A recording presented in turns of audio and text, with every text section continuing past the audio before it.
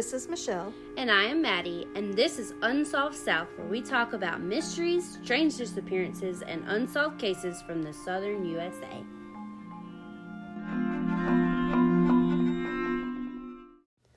Hey, we're back again. Hi. Alright, so what do you got for me today?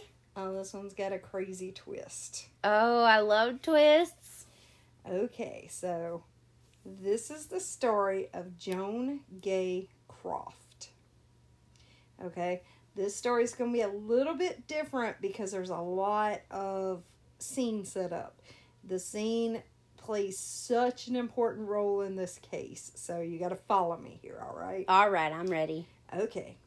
On the afternoon of April 9th, 1947, the skies darkened as a large tornadic supercell thunderstorm began forming over the panhandle of Texas. It would go on to produce at least 6 tornadoes that would cut a 220-mile path through 3 states. One particularly violent tornado at F5 on the Fujita scale formed near Canadian, Texas. This tornado, moving forward at around 50 miles per hour, was almost 2 miles wide, and it stayed on the ground continuously for 98 miles, leaving in its path a wake of death and destruction. Yet, it saved plenty of carnage for its next stop, the sleepy town of Woodward, Oklahoma. Due to a recent telephone operator strike and the storm arriving at almost 9 p.m., the people of Woodward tragically had little to no warning. When the storm finally passed, it left a rain of fires and confusion behind. Over 100 city blocks were leveled. Thousands of homes and businesses were destroyed. 107 people were killed and thousands more injured. To this day, it is known as the deadliest tornado to ever hit Oklahoma. Among the dead and injured were the Croft family. When neighbors dug through their decimated home, they found the mother, 26-year-old Cleta Mae Croft, had been crushed under a wall in the kitchen. They found the father, 42-year-old Hutchinson Olin Croft, critically injured, and they immediately transferred him to the hospital in a neighboring town. One daughter, 4-year-old Joan Gay Croft, had been impaled through her leg by a pencil-sized piece of wood. Another daughter, 8-year-old Jerry Croft, thankfully only had cuts and bruises. The girls, being assessed with non-life-threatening injuries, were sent to the local hospital to shelter until Joan Gay could be treated for her injuries. The night of the tornado, Cleta's Aunt Ruth went to the hospital with her own daughter, Marvella, to search for family members.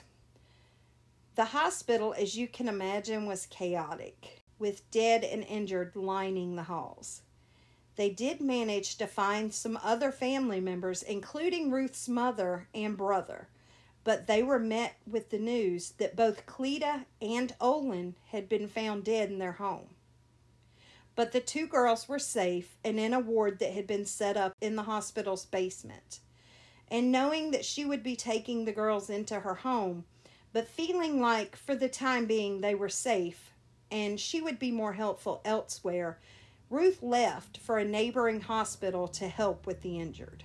When she returned the next day to retrieve the girls, Jerry was alone. She asked Jerry where Joan Gay was, and Jerry said 2 men in uniform had taken her during the night. Ruth rushed to find a nurse who confirmed that, in fact, 2 men in khaki military-style uniforms had shown up during the night and asked for the Croft children by name. They told the nurses that they had been sent to take Joan Gay to another hospital where she would be treated for her injuries. The nurses, knowing that their hospital was so overwhelmed and that Joan Gay's leg had not yet been treated, didn't question their story. Aunt Ruth starts to contact other hospitals, giving a description of the little girl. Joan Gay was a chunky little 4-year-old white female, 3.5 foot tall, about 42 pounds. She had strawberry blonde hair and cornflower blue eyes. But no one she contacted had a child matching that description in their care. No one. She contacted the police and they started helping with the search. As the search grew and word spread, Ruth was contacted by the local mortician. The bodies of 3 unidentified little girls had been found in the aftermath. The girls' approximate ages were 8 months, 12 years, and 4 years. The mortician told Ruth that the 4-year-old matched Joan Gay's description. Ruth went in to view the body, and although the little angel did resemble Joan Gay, Ruth was positive it wasn't her great niece. The police were not so sure. They contacted teachers and neighbors to come in and also look at the body, and they all agreed it was not Joan Gay. And just as a side note, these 3 little girls were never identified. It's theorized that either their families were also killed in the tornado and it left nobody to claim them, or that they had actually been picked up from another town by the tornado and deposited into Woodward. So they were actually buried in the Woodward Cemetery as unclaimed little girls. Oh. So that's just a little side note. The FBI joined the search, and Olin, who it turned out was alive but was very injured, also joined the search as soon as he was physically able to. But no trace of Joan Gay was ever found, and there was never a clue to the identity of the men who took her. Really? Just 2 random men showed up at the hospital, asked for them by name, and just left with walked them. out with her. And she was never seen again. Okay, so I had a little trouble following. So they only took the one kid? Right. They came in and they asked the nurses where the Croft children were. They asked by about name. Both Croft children. They asked about the Croft children, according to the nurse. Gotcha. Because remember, this hospital is mass chaos. Right. And they actually had set up a ward in the basement of the hospital. Right. So, and that's where these kids were. And so they came in, they asked the nurse where the Croft children were, and told the nurse that they were there to get Joan Gay and take her to another hospital to be treated for her injuries. But they didn't want the other kid. They did not take her. But remember, Jerry, the other sister, was not injured. She just had scrapes and bruises. She was not injured. Right. But Joan Gay had been impaled by a piece of wood in the leg. Right. So she actually was injured. So these men came into the hospital. They knew that both the children were there. Right. And that Joan Gay was injured. Right. So without seeing Joan Gay first. Right. They asked where the Croft children were, according to the nurse. Gotcha. So they did have information when they walked into the hospital. Right.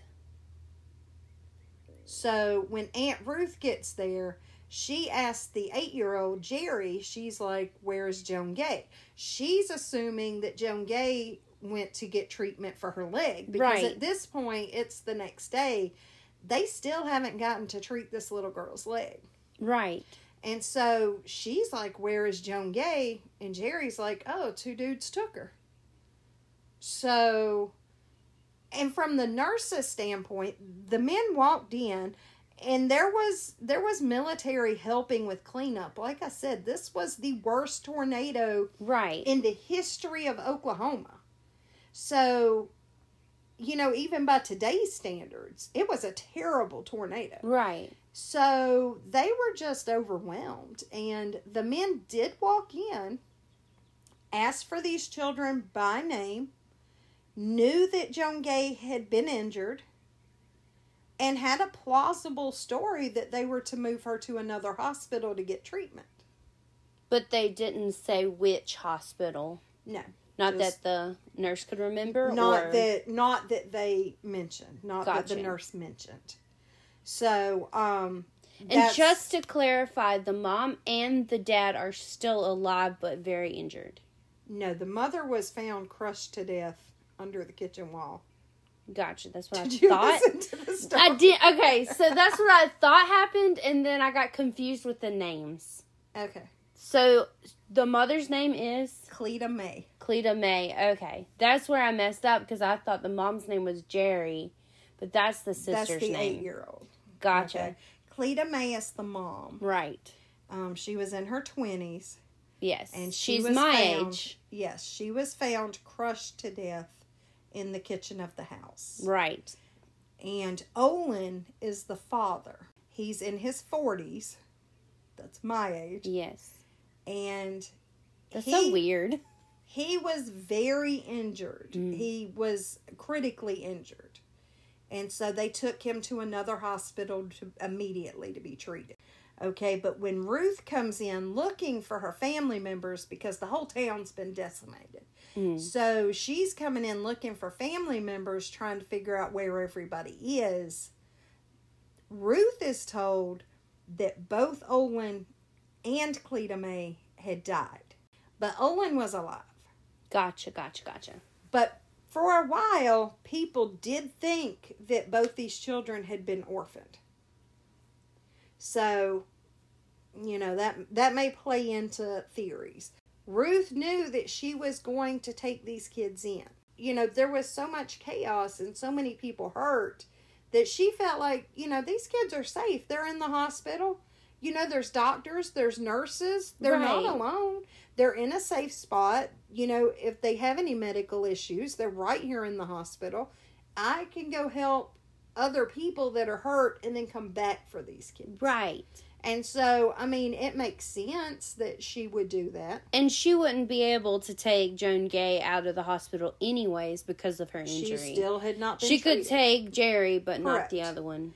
So that catch you up? Yes. Okay. Sorry about that. No, it's... I was a little confused. If you're confused, other people might be too, so... Okay, so the FBI joined the search. The FBI joined in the search, and Olin, who it turned out was alive, but was very injured, also joined the search as soon as he was physically able to. But no trace of Joan Gay was ever found, and there was never a clue to the identity of the two men that took her. Now, Olin went on to remarry 3 months after the tornado. What? But authorities never suspected him of having anything to do with his daughter's disappearance. Well, yeah, I don't think so either, but let's just point out the strange things here. Okay, so he was critically injured. Yes. And so it probably took weeks, if not months, to recover. It took weeks, yes. Before he was able to join in the search. And then 3 months later, after the tornado... After the tornado, not after his recovery, right. But after the tornado, yes. He was remarried. Yes. Not even just in a new relationship, he was remarried. Yes. Does it say who he remarried to? Yes, but I didn't write down her name because I didn't feel like it was pertinent to the story. But was it like a nurse or something that was in the hospital? That I don't know. But it was somebody more age appropriate. Yeah.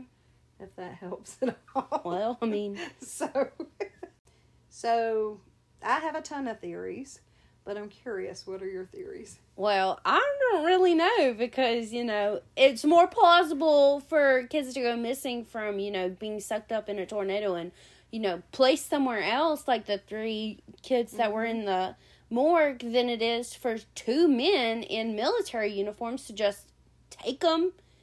And they just are never heard from again. Oh, yeah, that got me completely off guard. I was like, wait, what? You kind of expect them to be misplaced or something, maybe. Right. In the chaos, they wandered off, but to be taken from a hospital by 2 men, that was out there. It was a new one for me. Yeah. So, Okay, so if you don't have theories, here are some of mine. First theory being that the men were actually military who were sent to help, but she was misplaced by the government. Right. Now, this was in the 40s, so, you know, the government doesn't have a great track record. So, yeah. You know, this isn't that far-fetched of a theory, you know, trust the government or not. I'm just saying it's happened. Right. So, you know, it is possible because they did have information. They didn't just walk in and be like, hey, you got any kids? Any unclaimed kids? Let me check them out. I mean, they knew their names. They knew about the injury. So that is possible. Right. They literally were in the military and they took her somewhere and took her to the wrong spot and the government didn't know what happened to her, and so, you know, there was that. Well, yeah, and on top of that, maybe they took her to another hospital and left to do something else, and the kid is only 4, Right. Could be traumatized and, you know, not speaking, nonverbal, you know, and or not having much information about where she was from. And she wouldn't be able to help out. And, you know, these people are gone already trying to help somebody else. So maybe she just became a Jane Doe, you know? That is true. Or, alternatively, a little sadder, they could have taken her to get treatment and she could have gone septic. Yeah. I mean, she was impaled by this wood. I'm sure the wood wasn't clean when it went in. Right. You know, they put her in the basement. She was there for, we know, 24 hours. At least, yeah. And nobody did. We don't know what they did to try to clean the wound or anything else. So we assume they did some stuff, but we don't really know. And like I said, this was in the 40s, so, you know, medically, were they doing the same things that they would be doing now? Right. And so it is possible that they did take her to be treated and she didn't make it from her injuries. It's possible she had other injuries that they did not know about. Right. And she simply passed and then she was unclaimed. Thousands of people were hurt. So, you know, the doctors, I'm sure, had their hands full. So that is another theory that, you know, she did get treatment and it just wasn't successful. So another theory is, and this is one that was floated in some different places, is that the men had actually come to kidnap her with the thought that they would get a ransom. Olin and Cleta May were not rich by any means, but they were not poor. They were fairly well off, and a theory was that they came with the intention of getting a ransom. Now, if that's true, they may have heard that Olin had died also and thought, well, there's nobody to get a ransom from. You know, and so maybe they did something to her. But is the best time to go after a ransom when everything in the town has been destroyed? Where is Olin getting this money, even if he could? Right. Another theory is that these men were sent by someone else to specifically take Joan Gay. But why just Joan Gay? Okay, so I got some sub-theories on this. So, she was a cute little girl. Right. Maybe somebody heard both her parents were dead and wanted a kid. And they figured that they could get her. They knew that she would go to Aunt Ruth. She did have family she would normally be placed with. But maybe they were like, you know, this kid's cute. I want this kid. Yeah. And so they wanted to raise her as their own. You know, they thought she was an orphan. So there's that. Or, this is a little more nefarious, maybe somebody wanted to eliminate her from the situation. The new wife or somebody in her family, maybe. Just a theory. So here's the thing.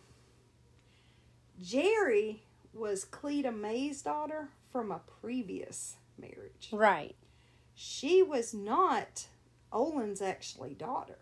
Gotcha. So, if Joan Gay was removed from the situation, Olin didn't have any kids anymore from this area. Huh. He did have a daughter from a previous marriage. Mm-hmm. But she lived with her mother. She was not involved in the situation. So, it would eliminate ties in the area to any other women or anything like that. So, like I said, just a theory. Or, could she have been taken as part of Georgia Tann's child trafficking ring? And if you're not familiar with that story, Georgia Tann ran the Tennessee Children's Home. And basically, she used that position to steal kids. And she would adopt them out or sell them. She would sell them to farms. She would sell them for anything. She didn't really care. Whatever situation, she really didn't care. She was about making the money.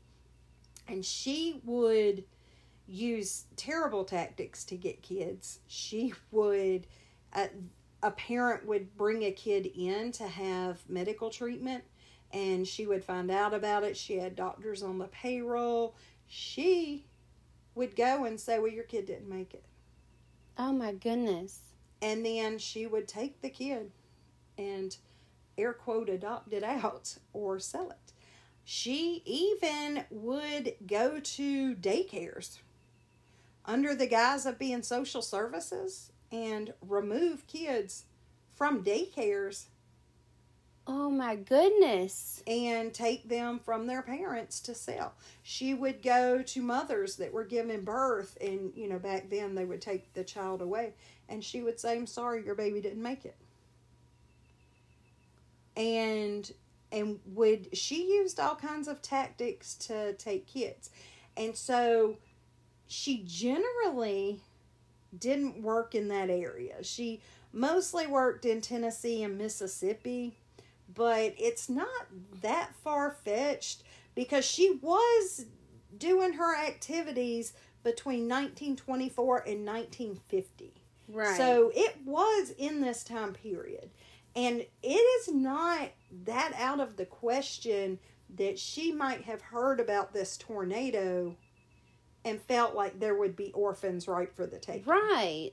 So it's a little out there of a theory, but it's not exactly. It's a plausible theory. It is. I mean, she may have seen opportunity in this disaster and, you know, felt like, hey, let me go pick up some orphans, make some quick cash. Right. So, you know, that's another theory. So, did that open up anything for you? That's a crazy theory, but I like that one the most. I really do, because that makes sense. It does. It makes sense that she would say, oh, there's this huge tornado. Right. There's kids gonna be, you know. Okay, so the problem with that theory is, would she have been able to find out about the tornado and get there that quickly? True, and why wouldn't she take the 8-year-old? Right. Also, because, I mean, the 8-year-old wouldn't have... Right. They It were would just also two be an kids, option, just... And she wasn't above taking older kids. She wasn't just after babies. Like I said, she would go into the hospitals when a kid was having medical care or in daycares. She did prefer younger kids, but, I mean, I don't think she was above getting older kids either. Right. But, you know, that story in itself is sad because so many of these kids were taken and have no paperwork. Right. They have no way of tracing back their birth families or even knowing where they came from. And they were literally stolen. Yeah. So that story in itself is a terrible story. So Okay, before we go, though, I need to make some notes about this episode because it is a little sketchy because this happened 75 years ago. Right. Okay, so a lot of, and I'm sure you've run across this in stories you've looked up, a lot of the small details change from source to source. Yes. And with it being 75 years ago, I don't think the newspapers verified information the way they're supposed to now. So there were some things that, just were details that were like, was it this or was it that? And I did everything I could to make sure that the sources were accurate. But some of the things, half of them would say this, half of them would say that. I just went with the most likely detail. Right. So, for instance, some sources said that Joan Gay had a, quote, splinter in her leg that was the size of a pencil. Some said it was the size of a broom handle. Given how small a 4-year-old's leg is, a broom handle seems extreme. Yeah. So, it seemed unlikely. First, that it would go in. Second, that the hospital would not have treated it in a more timely manner. Right. So, I leaned more towards a pencil size because the broom handle really seemed a little extreme. Right. So, a lot of the sources listed Ruth as Cleta's sister. Mm-hmm. But my wonderful friend Alicia Daly, was able to track her back through ancestry sites. Yeah. And actually found out through census records that Ruth was Cleta's aunt. Oh. Not her sister. They were close in age. Yeah. That happens sometimes. So, but she was listed as Cleta May's sister, the girl's aunt. She was actually the girl's great aunt. So, that was another thing. And we do know that is a fact because of her doing the ancestry back and trying to figure it out. And we started the ancestry because we really were trying to figure out information about Jerry. Because some of the sources had Jerry listed as Olin's daughter from a previous marriage. And those sources changed her age to make that work. Oh. They said she was 12, but she was 8. And most sources really said, yeah, she was 8. But some of them listed her as his daughter from the previous marriage and said she was 12. That daughter's name was Carol, and she was 12, and she lived with her mother. That was not Jerry. Right. So, but some of the sources listed it that way. So, I just kind of want to be transparent, and, I did make every effort to make sure everything that I found was correct, but it was difficult with this one. So, I want to be transparent, and I'm hoping to avoid a lot of people going, oh, well, I heard it like this, or I heard it like that, because the details they're just not, the major parts. Yeah. Are easy, but the small details change from source to source. Right. So, what you heard may not be what I heard, but, it doesn't make anybody necessarily wrong. I just went with the most likely options. And with cases that nobody's talking about, these details Right. always, I did one that the age changes 3 or 4 times depending on what source you're looking at. Right. And also there's a lot of he said, she said back then.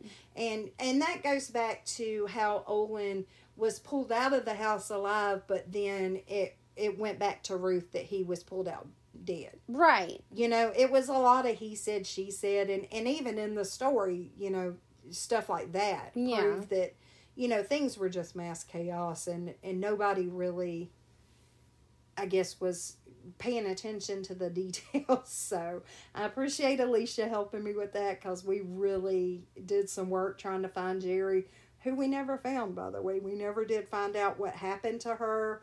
I assume she went to live with Ruth, but she was not listed in subsequent census records as living with Ruth.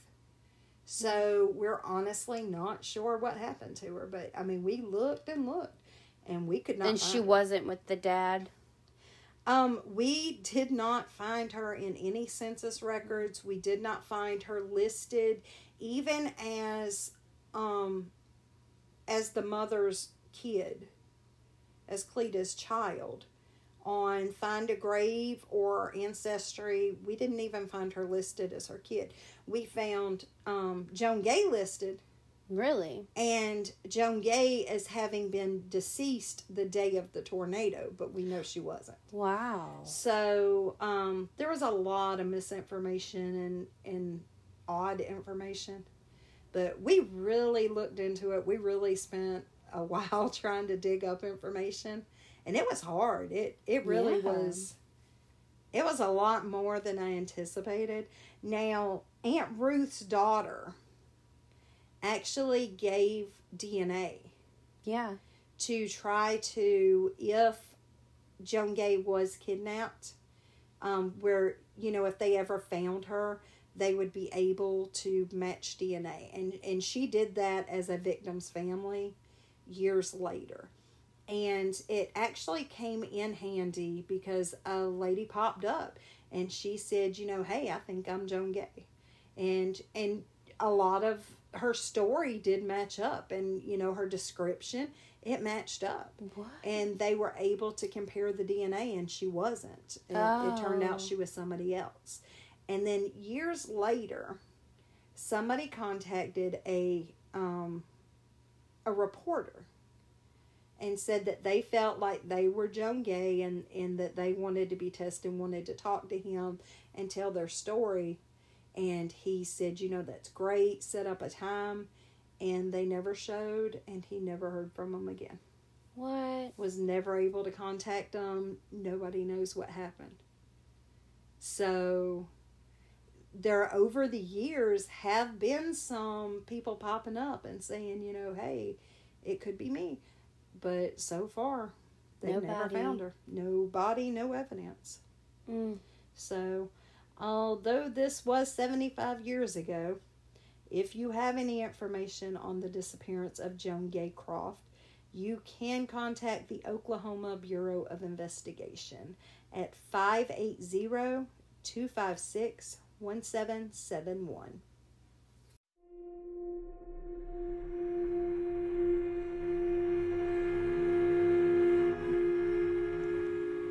If you'd like to know more about the case we discussed or to see our sources, please visit our website at unsolvedsouthpodca.wixsite.com. Don't forget to follow us on Instagram at unsolved_south and join our Facebook discussion group where we invite you to share your thoughts, your theories, and to ask questions. If you have any story suggestions, please email us at unsolvedsouthpodcast@gmail.com. We will see you back here every other week for another episode. I'm so excited!